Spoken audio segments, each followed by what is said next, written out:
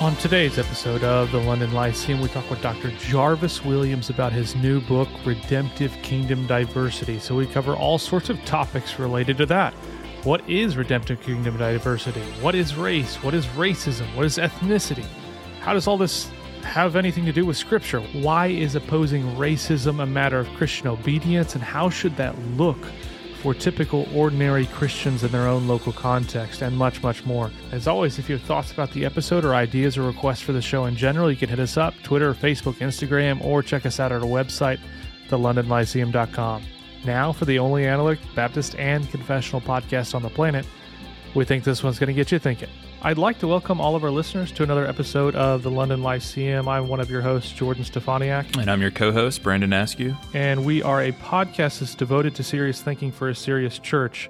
But we don't want to think of serious as obnoxious or annoying. We want to think of it as full of charity, curiosity, critical thinking, and cheerful confessionalism. So we've tried to create and help promote an intellectual culture that fosters those sorts of virtues. Because especially, in the online world, podcast world, and everything, there's a tendency to be not those things from all of us. So we're trying to intentionally dig our heels in and say, we want to be friendly, we want to be kind, we want to be gentle. We want to do all these things that we find all over the Scriptures. We find the meekness of wisdom that is from above, and we want to try to promote that. So even if we don't always do it perfectly, hopefully it's a good model and reminder of what we should be doing as Christians. With that said, today's guest is Dr. Jarvis Williams. I had him as a professor at Southern Seminary when I was a master's student, so I had the pleasure of learning from him.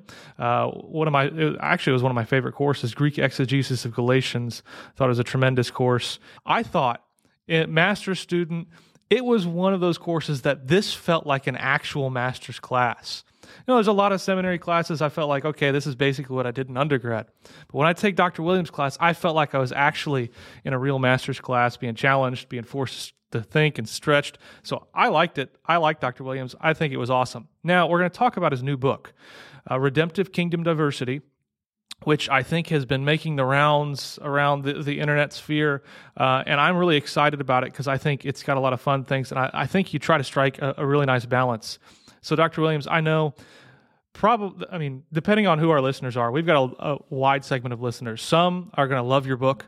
Some are going to come in skeptical of your book. So I want to try to ask the right questions and to understand what you're trying to do with it in a way that honors what you're trying to do and doesn't give any false pretenses of what's going on. So before we get into all of it, why don't you give us a little bit of an introduction to yourself, and how is it that you got interested in thinking about this sort of topic? Yeah, thank you. Thanks for having me on your show. Good to see both of you guys. Well, just a brief introduction. I've been a Christian for 25 years. Gave my life to Jesus when I was 17 years old, and I have been in teaching ministry since full-time since about 2008. And I've been at Southern Seminary roughly around 8 years. In my 8th year this semester, my title there is Associate Professor of New Testament Interpretation. So I'll teach courses on Intro to New Testament. I'll teach a course on hermeneutics, and I teach Greek exegesis of Galatians and of Ephesians. And at the doctoral level, I'll do a course on the New Testament and early Judaism, as well as seminars on Pauline theology or Galatians, PhD seminar on Galatians. In terms of my interest, I'm also married. I have a son as well. My wife and I have been married for 20 years, and my son is 13 years of age. I'm also a pastor. I want to get that in there. I'm a pastor of my local church, one of the many pastors of my local church. So I have a very full life. In terms of my interest in this topic, it relates to my academic interest. I'm very much interested as a New Testament scholar in my research in Paul's soteriology, his understanding of salvation in its Second Temple Jewish context. And related to that conversation is the question about the Jew-Gentile problem. Can Gentiles, for example, become part of the people of God as Gentiles? That's one of the questions Paul, I think, is seeking to answer in much of his ministry, especially when you look at his ministry in Acts and then the issue he deals with in Galatians. And he also touches on this in Ephesians, even though he's not writing to the same polemical context as he is in Galatians. So then the practice, so as a Christian, then I'm also concerned about the impact of Paul's soteriology in his early Jewish context and the Jew-Gentile question on the current conversation related to race and ethnicity and racism and ethnic division. So my interest fundamentally on this topic relates to my interest in Pauline soteriology. But then secondly, I'm also a Christian, and I'm a Black Christian who lives in a real world. And I'm very interested in how my new identity in Christ, my transformed identity in Christ, impacts the way I live in a real world with real people in the church and in society that don't share my ethnic posture. So those are a couple of the reasons why I'm sort of thinking through this question. And then also, thirdly, in the current climate, I'm also wanting to offer in this book what I think is a helpful way forward that grounds the conversation in a biblical theological discussion to give the people of God some biblical and theological language that seeks to live in a transformed way as we love God and love neighbor in the real world. Well, Dr. Williams, I just want to thank you again for giving us some time, and I don't know if I'll get a chance to say it at the end, so I did want to say that I did particularly appreciate Chapter 7 of your book, The People of God and Orthopraxy. I thought that was a really, really good chapter, and I learned a lot of good stuff. I thought it was a lot of good thoughts there. But maybe I think the best place for us to begin is for you to lay out the difference in race or racialization and ethnicity, because I think those are categories that we need to have in place and have an understanding of what you mean by diversity, what you don't mean in this book. So maybe start there with that distinction and those two definitions and kind of give us a lay of the land on where we'll be going. Yeah, that's a great question. In the book, as you remember in the introduction, I begin by stating my thesis and stating my method, as well as outlining what the book is and what the book is not. So before I define those categories for you, let me just say up front what the book is. The book is a biblical theology of the people of God. It's not the biblical theology. It is a survey of a biblical theme that I see woven throughout Scripture, namely redemptive kingdom diversity. And in that survey, I'm seeking to outline this thesis that from the foundation of the world, it has always been God's design to save some from every tongue, tribe, people, and nation in Christ. And that in Christ, God has vertically, horizontally, and cosmically restored everything that Adam and Eve lost in the garden. Vertically, he has restored humanity's relationship with God in Christ for those who are justified by faith. Horizontally, he's also restored humanity's relationship with one another by the power of the Spirit in Christ. And then cosmically, God is also in Christ transformed creation. Now, it's an already not yet transformation. It's not fully realized, but the redemption for which Jesus died to accomplish was also a cosmic redemption, so that the destination of those tongues and tribes and peoples and nations for whom Jesus died, their destination is this heavenly city, this new Jerusalem. Revelation 5 talks about, and Revelation 20 and 21, of these different ethnicities gathered from all over the world worshiping the Lamb. But the not yet aspect of that redemption is realized in the here and now by the in part indwelling presence and power of the Spirit. So the people of God who are transformed, redeemed right now by the Spirit, the people of God who are justified by faith in Christ alone, the people of God who are trusting in the penal substitutionary death of Jesus and his victorious resurrection of the dead, in the here and now, we have the Spirit living in us, and we are transformed by the Spirit to pursue this beautiful, redemptive unity that God has redeemed for us in Jesus. And we are signposts, emblems of the eschatological redemption that is yet to come, so that we love God and love neighbor as evidence that God has already broken in by the indwelling presence and power of the Spirit to bring about this vertical, horizontal, and cosmic redemption. And so then the way I argue that thesis is by an analysis of selected texts, hence biblical, and theological reflection of those texts, hence theology, biblical theology, with an eye toward applying that biblical theology to the modern day conversation related to racism, race, and ethnicity and ethnic division. So then the book is not a book about race, and the book is not a biblical theology in the traditional sense where I'm arguing for a unified theme in the Bible, but it's a book that discusses the Bible and biblical and theological reflections from biblical texts in the Bible to apply to the conversation about race. It's not a book about the history of race or what is race or these sorts of things. However, now here's your question that I'm trying to answer. In the introduction, I want to make it clear that there are certain categories that I'm working with that we all have inherited, and I wanted to define what those categories are. So when we think about, in our modern conversation, the conversation of race and ethnicity, we often conflate those two words together as though they're the same thing.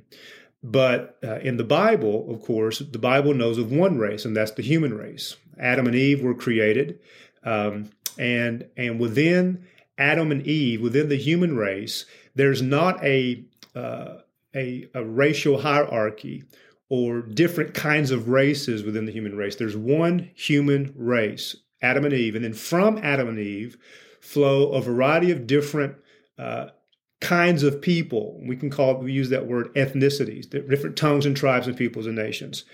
But in our modern context, our modern experience, especially roughly in the 1600s in the New World and in the colonies, this word race was invented for the purpose of constructing a racial hierarchy within the human race in order to establish this idea that there were superior groups of people within the human race and there were inferior groups of people within the human race. Now, particularly in the 1600s, you had this idea of race constructed within the context of dehumanizing enslaved Africans, and you had groups of people who were European and some of whom were Protestant, who were trying to distinguish themselves within this racial hierarchy from these enslaved Africans. And so this concept of race and this idea of racialization, attributing racial features to people rooted in what were perceived biological ideas was a construction or an invention that you don't find anywhere in the biblical narrative.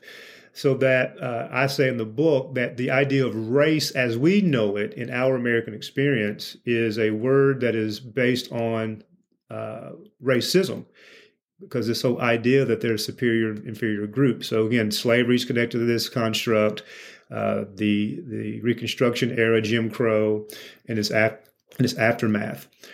Whereas and also with race also has within it in the modern context this idea of ontological deficiency, that within the human race you have in our context especially that whites were created in terms of the invention of race, that the idea of that those who were classified as white were superior than those who were non-white, and particularly in the 1600s, the enslaved African and other indigenous people were perceived as being inferior. But the idea of ethnicity is not connected to this biological lie, which I like to call it. Like race as a modern construct is a biological fiction. But ethnicity, although ethnicity is also a social construct, it's rooted in issues related to geography, culture, dialect, language. It's not connected to skin color. You could have people who share the same skin tone, but yet have different ethnicities. One example I give in the book is that if you have an African American or a Bahamian or a Jamaican who might all three have the same skin tone, they all three share different ethnicities. And also that's true with those who would be classified as white. We often flatten out identity, don't we? And we talk about groups of people as though they are monolithically beings in this one group. So that within those who are classified as white, you could have people who are Italian, German, Australian, different ethnicities. So one of the things I'm trying to do in the book is, in the introduction, is make sure people understand that race and ethnicity are two entirely different constructs. But when the Bible talks about tongues and tribes and peoples and nations, that's more like what we mean by ethnicity than it is what we mean when we talk about race. And I know that's a very long answer. I hope I didn't lose your listeners, but this is a complex question. I want to make sure I'm clear in trying to answer the question you're putting forth on the table, because it's an important question. No, that was very helpful. Thank you. Yeah, you also have the world's longest footnote in the introduction on this. So. 3 pages. Which I actually found it very helpful. So if you're reading it, don't skip the footnote. That said, so we've got all this in place, and I do want to ask this question before we move forward, just because given the current climate on these sort of topics, I think a common question that comes up from people who are, I don't know, either skeptical or worried about the conversation that's going on in a broader scheme. So they see the more popular things like Black Lives Matter, the actual organization itself, and not just, that Black Lives actually matter, but the specific organization and other things, and they see problems with it. And so they think, okay, is all of our talk about diversity, all these sort of things, are these merely just buzzwords that are part of the cultural stream that we just decided to jump in and we want to be part of the cool kids club? So I think you've talked about it a little bit, but I'd love it if you address this, just because I think a lot of our listeners or people our listeners have this sort of question in their mind when they think about this topic. Yeah, that's a great question. One of the things in the introduction I do is I define what I mean by redemptive kingdom diversity. And what I mean is very different from what's happening in modern conversations.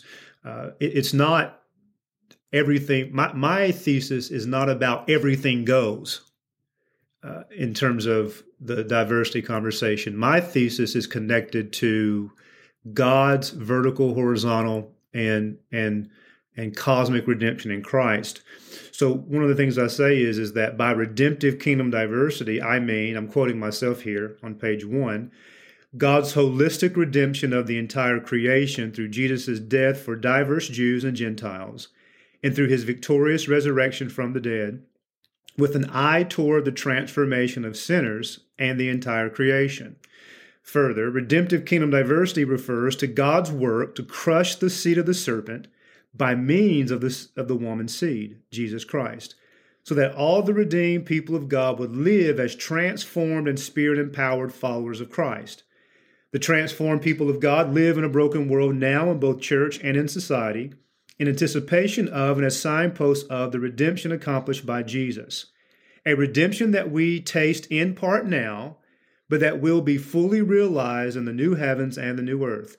From Genesis to Revelation, we see that God has always intended to restore diverse humanity's vertical relationship with himself, humanity's horizontal relationship with one another, and the entire creation through Jesus, the seed of the woman. So when I talk about redemptive kingdom diversity, my thesis is grounded in the image of God and in this beautiful vision that God has to redeem some from every tongue, tribe, people, and nation, different dialects, different skin colors, male and female, different socioeconomic backgrounds, different boundaries of the world, different geographical contexts, to transform them and to transform creation and to make us part of the people of God so that we would love one another in the real world and so that we would live in a transformed way with an eye toward that future eschatological kingdom that is yet to come.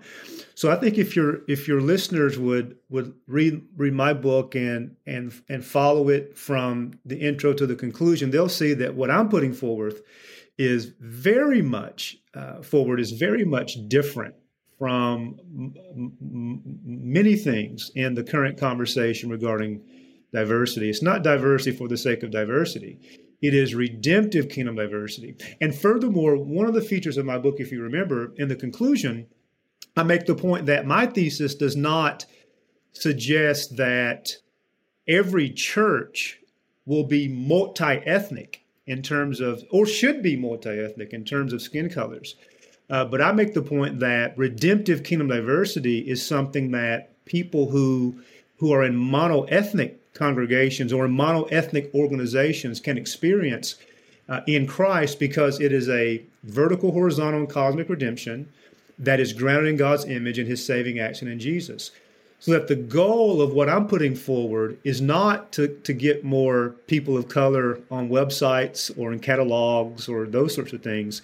It is to put forth the thesis that talks about God's vision to redeem some from every tongue, tribe, people, and nation, so that they would be in pursuit of Spirit-empowered love for one another. And that love has gospel boundaries that are rooted in God's revelation and in his word. Again, that's why it was so crucial for me to outline my argument from Genesis to Revelation, to show the reader that I'm trying to put forth as best as I can in my fallenness, a biblical theological argument for redemptive kingdom diversity.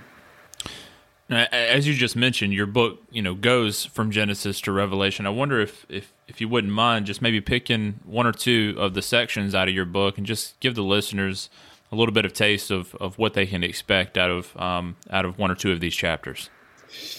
Yeah, well, I'll go to Galatians. I've thought a lot about Galatians the last few years. I wrote a commentary on Galatians. I also have a monograph in the Library of New Testament Study series on Galatians 3:13. But Galatians is an important text, I think, in this conversation, even though I only spent maybe 4 pages in the book talking about Galatians, because I'm trying to do a biblical theology of the whole canon. But in Galatians, Paul, a Jewish Christian, writes to these Gentile Christians who are in danger of turning away from his gospel. And this is very debated, as you know, Jordan, but I think the situation of Galatians is this, that you have these Jewish teachers who identified with Christianity, and they entered into these Galatian churches, Gentile churches, and they were preaching this, what Paul calls another gospel, a false gospel.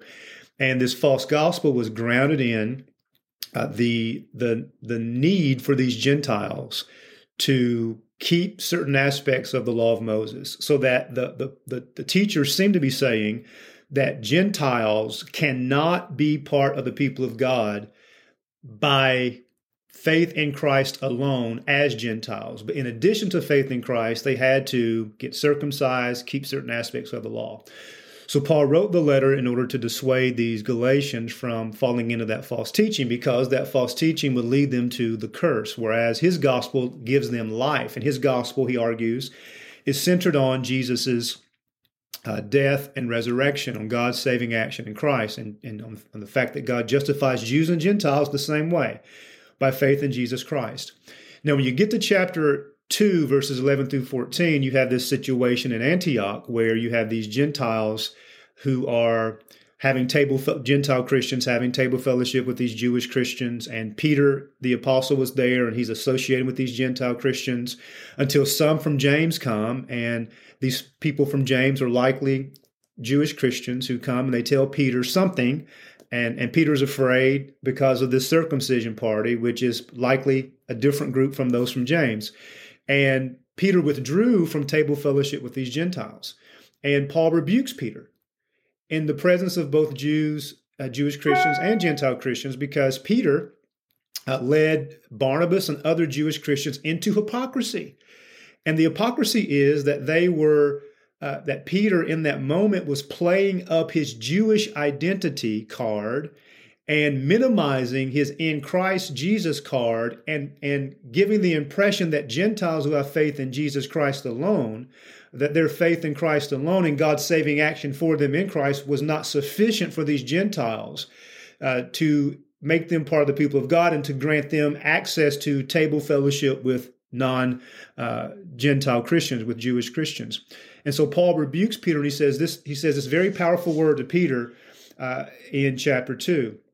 He says that he saw in chapter 2 that Peter was not walking in a straightforward manner in the truth of the gospel in chapter 2, verse 14. So that's a very important statement there, because Peter's hypocritical behavior as a Jewish Christian to withdraw from associating with Gentile Christians, Paul identifies that behavior as walking contrary to the gospel. Now, this is important because in chapter 1, verses 15 and 16, Paul says that God revealed his Son in him, that he would announce his Son, Jesus, as the good news amongst the Gentiles. So Jesus is the good news for Jews and Gentiles. And Paul says Peter is walking away from that good news by withdrawing from accepting Gentile Christians as Gentiles who've been justified by faith as the people of God.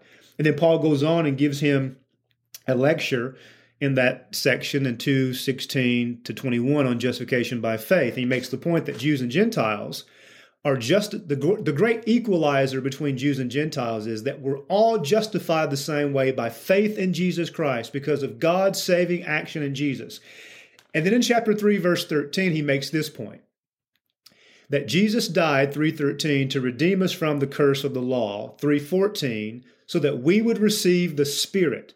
5:13 and 14 of Galatians, he says we should love one another and fulfill the law of Christ. 5:16, he says walk in the Spirit. In 5:21, he says 22, a fruit of the Spirit is love. But lust of or the lust of the flesh are enmities and factions and divisions and dissensions and so on and so forth. In chapter 6, verses 1 and 2, Paul says that if we bear the burdens of one another, we fulfill the law of Christ. So here's my point in taking you down that path.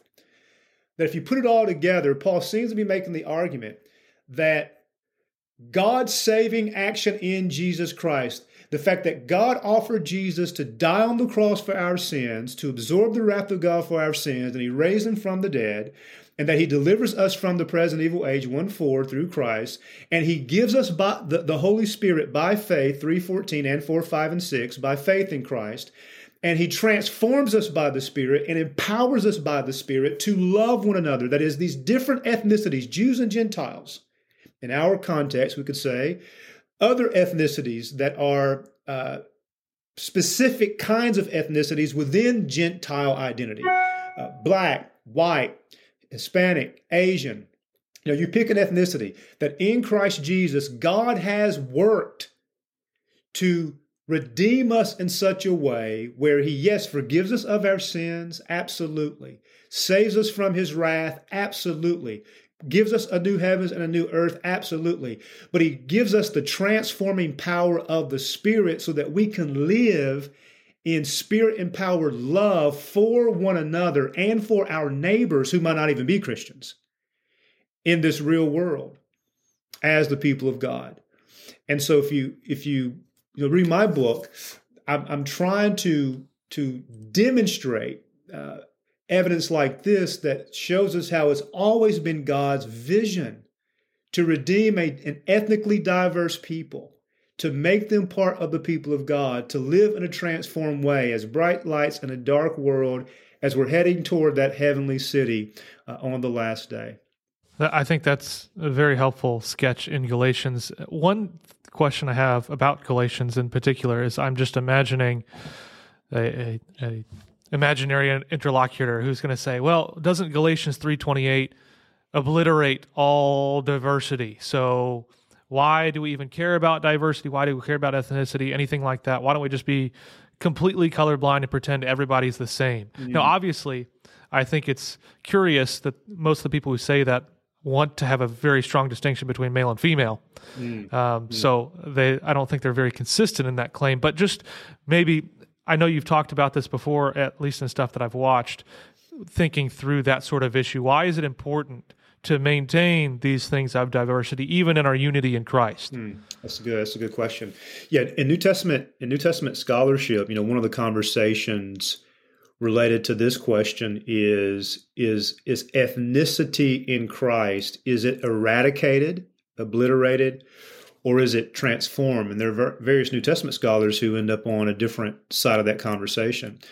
I think one of the things that Paul is emphasizing prior to Galatians 3:28 is the fact that in Christ Jesus, there is a new identity that we have that is transcendent, and that in Christ Jesus, my in Christ identity is the defining identity that I have so that I live out these other identities that I experience as a Christian. And my Christian identity needs to shape and impact and guide how I view the world and how I interact and operate with people in a real world. But by the time you get to Galatians 3:28, however, I don't think it's exegetically plausible to conclude that 3:28 means that there is an eradication or an erasure of ethnic identity, when Paul has spent so much time making the argument that Jews are Jews and Gentiles are Gentiles, but in Christ they are one. In fact, if you go back, for example, to chapter 2, verse 14, Paul says this to Peter. He says, I'm paraphrasing in 2:14, but he says, Peter, although you are a Jew, Peter. Now, Peter's a Christian. Well, yes, he is. He's a Jewish Christian. He says, Peter, you are a Jew, but you're living like a Gentile. So those are clear ethnic categories Paul puts forward. He says, Peter, you are Jewish, but you're not living like a Jew, by which I think he means you're not keeping the law. And you're not living in a Jewish way. So then why are you compelling, notice verse 14, why are you compelling these Gentiles to be like Jews? So it's striking to me, isn't it, that as much as people want to claim that Galatians 3:28 means an erasure of ethnic identity, Paul highlights ethnic identity in chapter 2:14 in order to highlight the unity that Jews and Gentiles have in Jesus Christ. So that when you get to chapter 3, verse 28, I think Paul's point is, there is when he says there's neither Jew, verse 28, nor Greek, neither slave nor free, neither male and female, for you're all one in Christ. I think his emphasis is on that last part. You're all one in Christ. So that the point is not that in Christ Jesus, in the first century church, slavery stopped, because it didn't.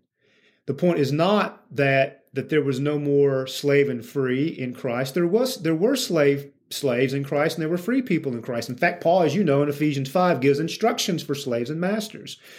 But the point that Paul is making, I think, in 3:28 is that in Christ Jesus, our ethnic identity is transformed so that, here's his point, I think, that what grants us the blessing of Abraham, what grants us access in the family of God, is faith in Jesus Christ alone, not our ethnic identity, not our social status in society, but who we are in Christ. Now, a tricky piece to this conversation, though, is I admit, if you go back to chapter 1, Paul makes this statement about his former manner of life in Judaism, where he seems to be implying that he's no longer a Jew in Christ. But I don't think that's what he's saying, actually. I think in chapter 1, he connects his former manner of life in Judaism to this violent zeal that he had as a persecutor of the church. And before he became a Christian, he was a Jewish persecutor of the church who was devoted to a strict pattern of life in a certain kind of Judaism. But in Christ Jesus, he is still a Jew, but he's no longer a Jewish persecutor of the church. He is, in my view, he is a Jewish Christian. He's not devoted. He's devoted now to Jesus as the Jewish Messiah, and he's preaching Christ as the Messiah. And further, in Romans chapter 11, verses 1 and 2, he says it very clearly that I'm a Jew. I'm from the tribe of Benjamin. I'm an Israelite. So then, what I would say in response to those who want to make the appeal to this idea of pretending that there's not ethnic difference is that, number one, ethnic difference is highlighted in the Bible, that Jesus redeemed some from every tongue, tribe, people, and nation. And one of the powerful things about the gospel is that he takes these diverse ethnicities and he transforms us in Christ and he makes us into one. I think that's Galatians 3:28. That's Ephesians 2 and 3. But I would also say this to folks who make this point. I agree that we should not judge people based on the color of their skin. We should not dehumanize or prioritize people in an unfair way based on the color of their skin. We should always evaluate people based on the content of their character. I agree with that. But I would also say that if we pretend that there is no ethnic difference, we could be tempted to turn a blind eye to various forms of injustices that happen and that have happened in our history precisely because of the color of people's skins. And those injustices aren't just limited to those who are black. There are injustices that have been committed against whites and browns and Asians because of the color of their skin. So one thing I want to emphasize is, number one, certainly in Christ Jesus, our ethnicity is transformed. It's not eradicated. In Christ Jesus, the transcendent, most important identity that I have is my identity in Christ as a Christ follower. And I have to live in a real world as a Christ follower who is also a black man in a real world, right? With real beauty and with real problems in our society. But then another point I think to consider is the fact that we want to make sure we're not naive to the real realities that exist because of the universal power of sin. And the power of the gospel is that it breaks in to this multi-ethnic complexity, and it unifies a people in Jesus Christ in spite of their ethnic differences and empowers them to live in a spirit of love for one another. That would be my response. Yeah, that's really helpful, and I think that's a nice transition to a couple of questions I want to ask about the final chapter in the book on orthopraxy. And I'll tell the listeners, I think this chapter by itself is worth the price of the book.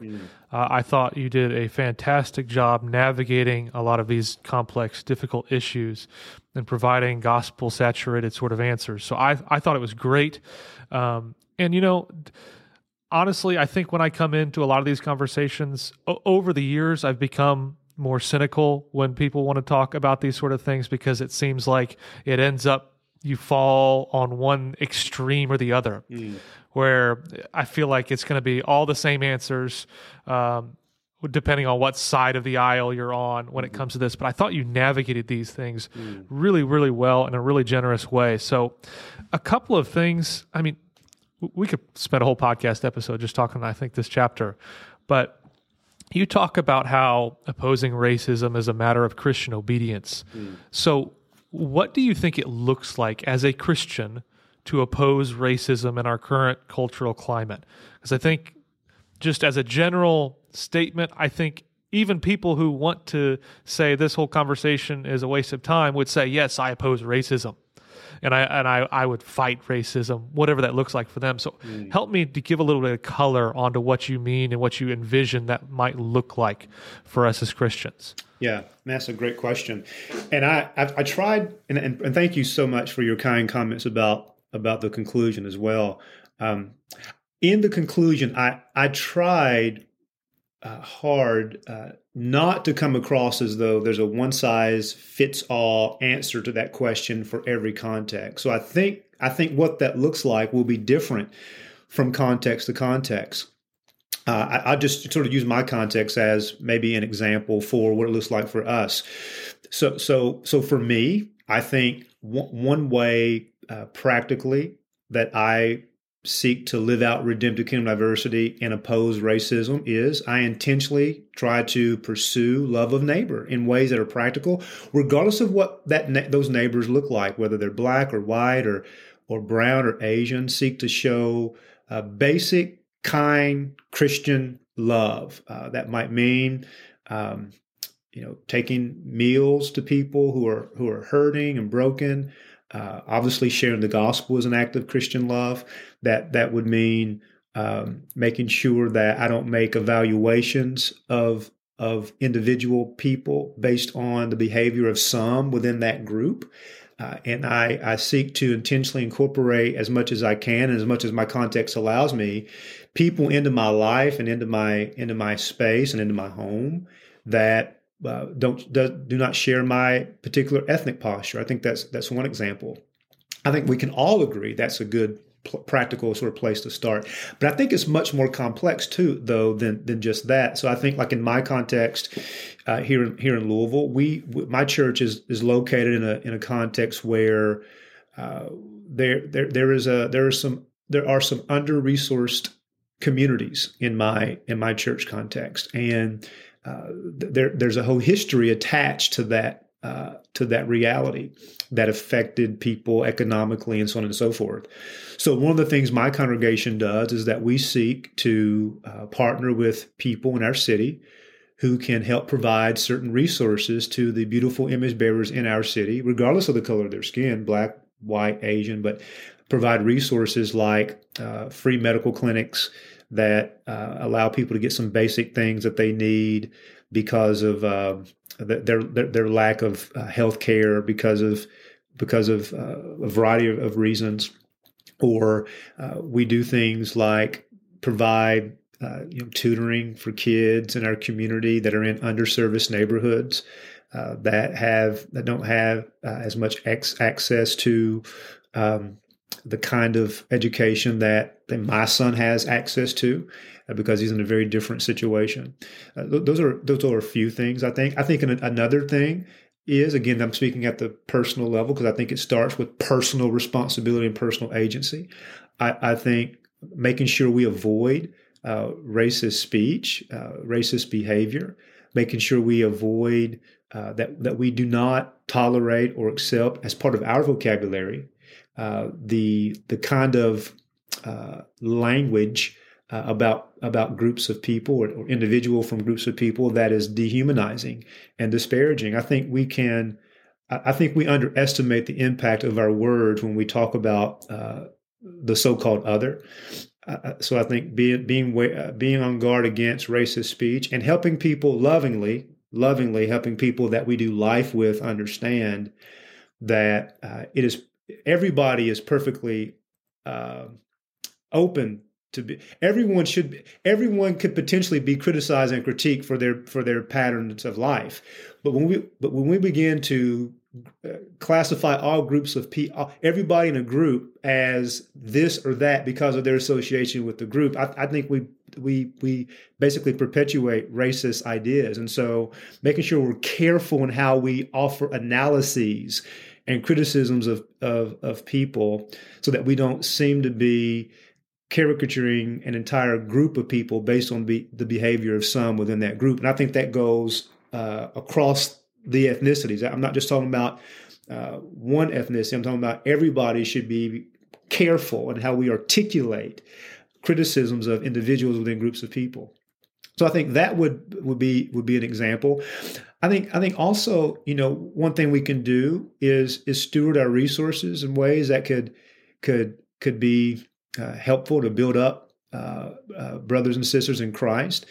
I think, for example, one of the things I say in the book is that redemptive kingdom diversity is for every person who names the name of Jesus, not just for folks who are in multi-ethnic churches.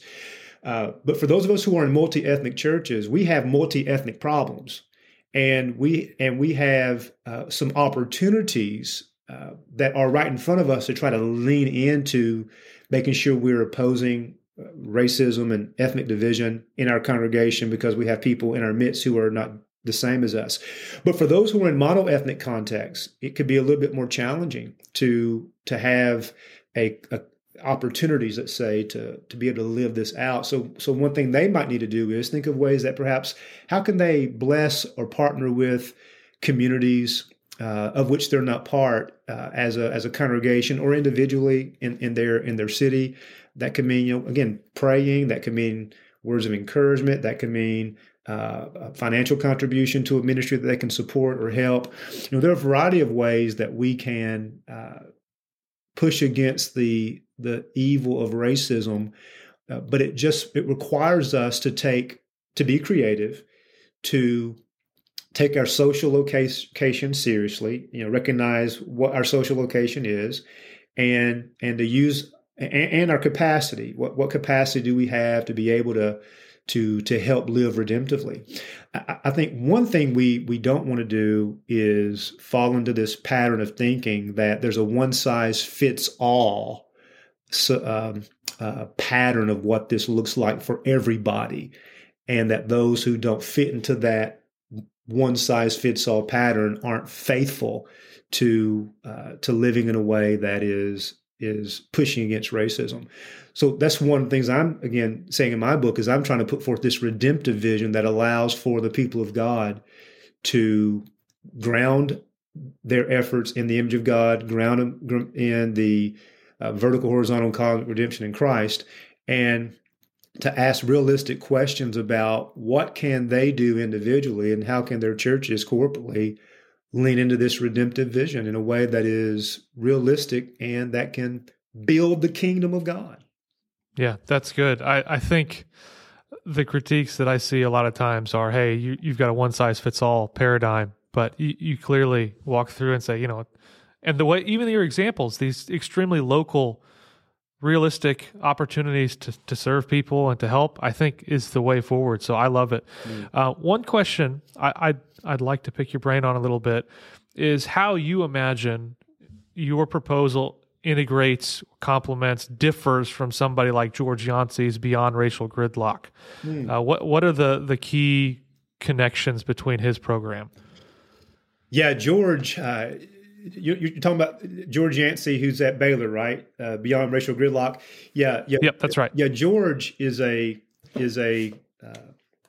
very careful thinker as it relates to this conversation. And George, as you know, he endorsed my book. I was so thankful that he endorsed my book. And George is a social scientist, a Christian sociologist who he engages the biblical text and biblical material, but I think his work largely gives you sociological data that comes alongside of what the Bible outlines and says, the data actually supports that the ways in which people tend to go about this, they don't work. Right, the racial gridlock paradigm, it doesn't work. So his proposal, I think, is this proposal of mutual responsibility, collaborative conversations.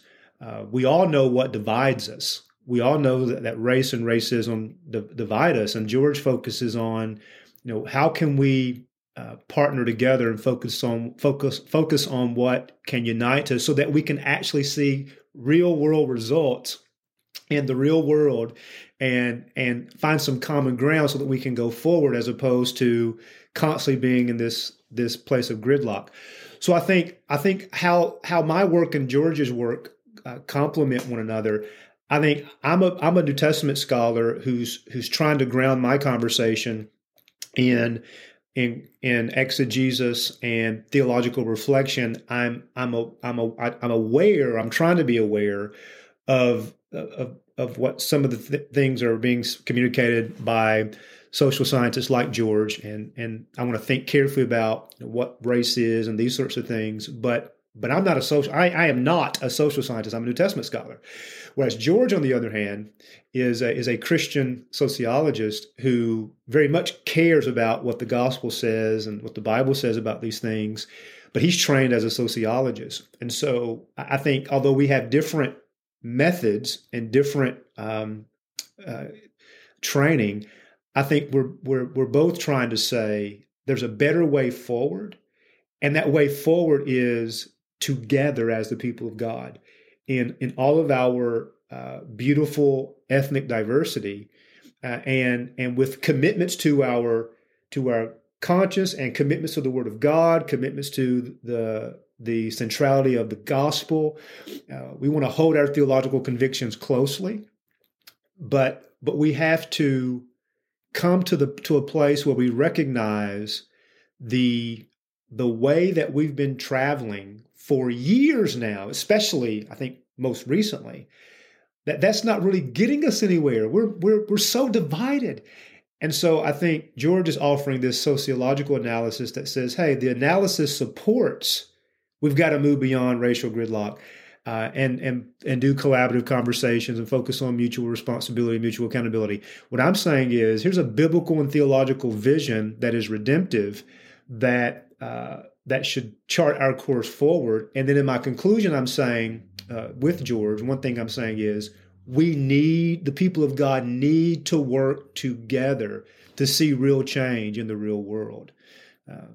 So because the question, I think, even though my book, most of it is biblical theology, I have a very important question I'm trying to answer. And the question is, so what? Yeah. Like, how does this impact the lives of real people so that image bearers many image bearers, ethnically diverse image bearers, can flourish in a real world. And George's work has helped me to think especially about that collaborative conversations piece, listening at the same table, as opposed to pointing the finger at each other and shouting at each other. Let's listen to one another and figure out in Christ, in the power of the Spirit, as image bearers, how can we go forward in a way that is redemptive? So a question that's come to my mind as we've been just talking here, and we've talked about the division that currently exists, deep division, I feel like.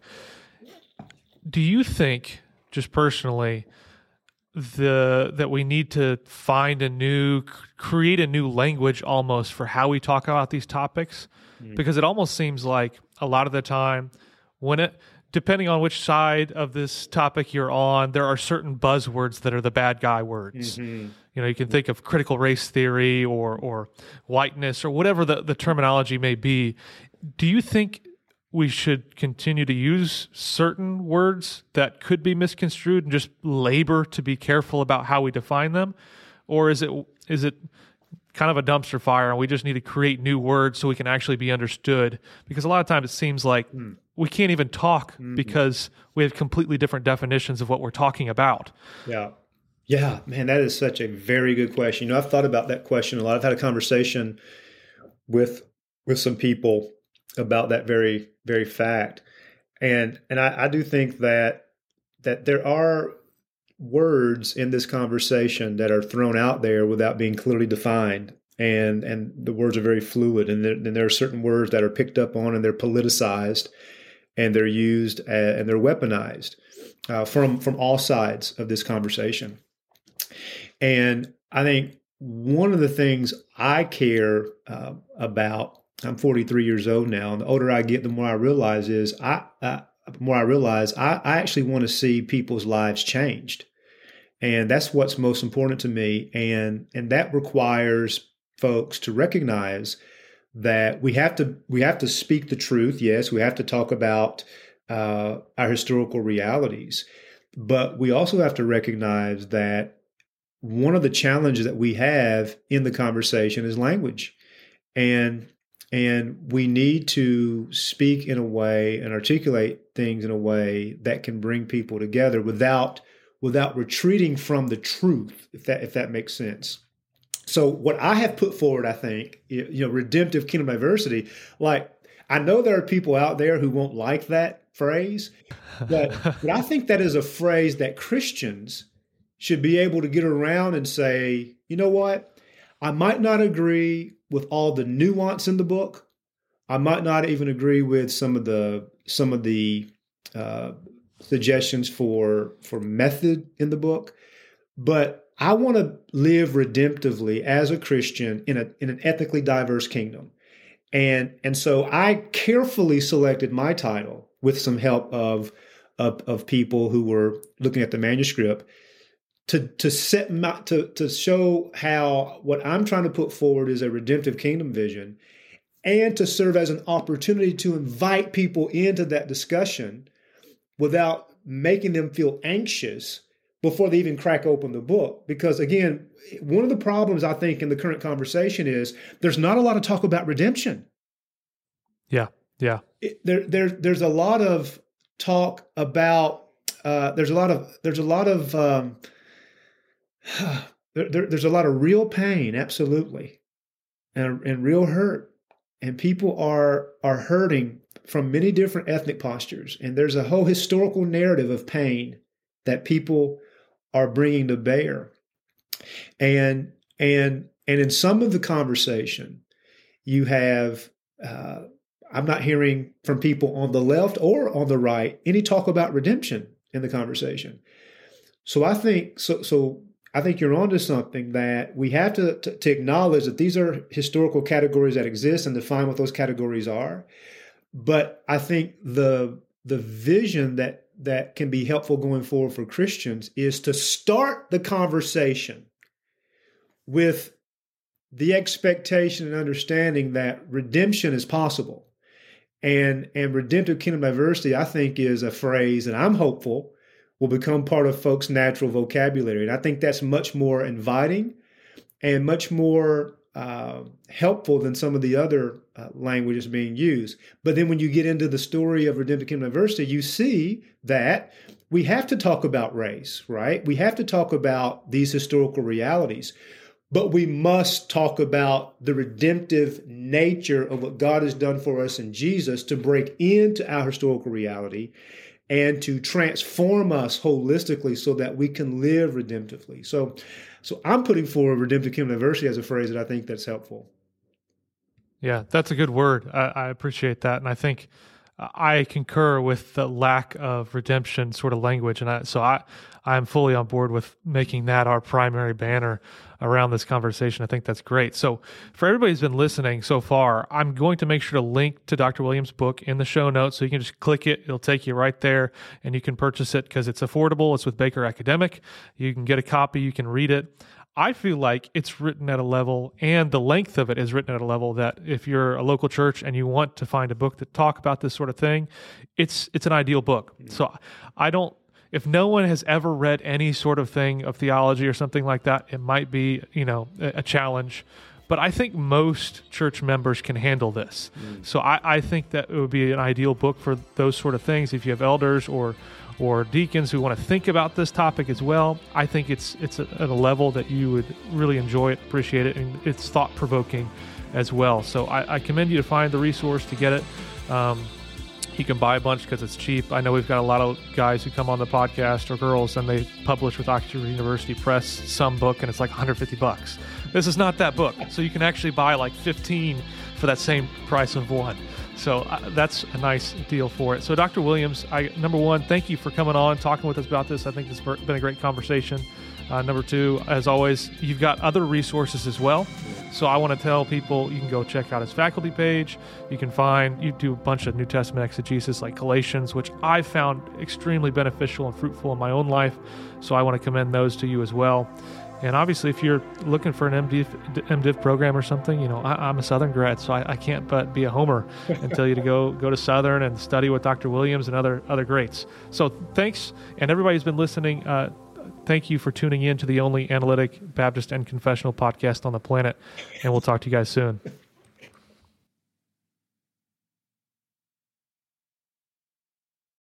As humans, we're naturally driven by the search for better. But when it comes to hiring, the best way to search for a candidate isn't to search at all. Don't search, match with Indeed. When I was looking to hire someone, it was so slow and overwhelming. I wish I had used Indeed. If you need to hire, you need Indeed. Indeed is your matching and hiring platform with over 350 million global monthly visitors, according to Indeed data, and a matching engine that helps you find quality candidates fast. Ditch the busy work. Use Indeed for scheduling, screening, and messaging so you can connect with candidates faster. And Indeed doesn't just help you hire faster. 93% of employers agree Indeed delivers the highest quality matches compared to other job sites, according to a recent Indeed survey. And listeners of this show will get a $75 sponsored job credit to get your jobs more visibility at Indeed.com/podcast. That's Indeed.com/podcast. Terms and conditions apply.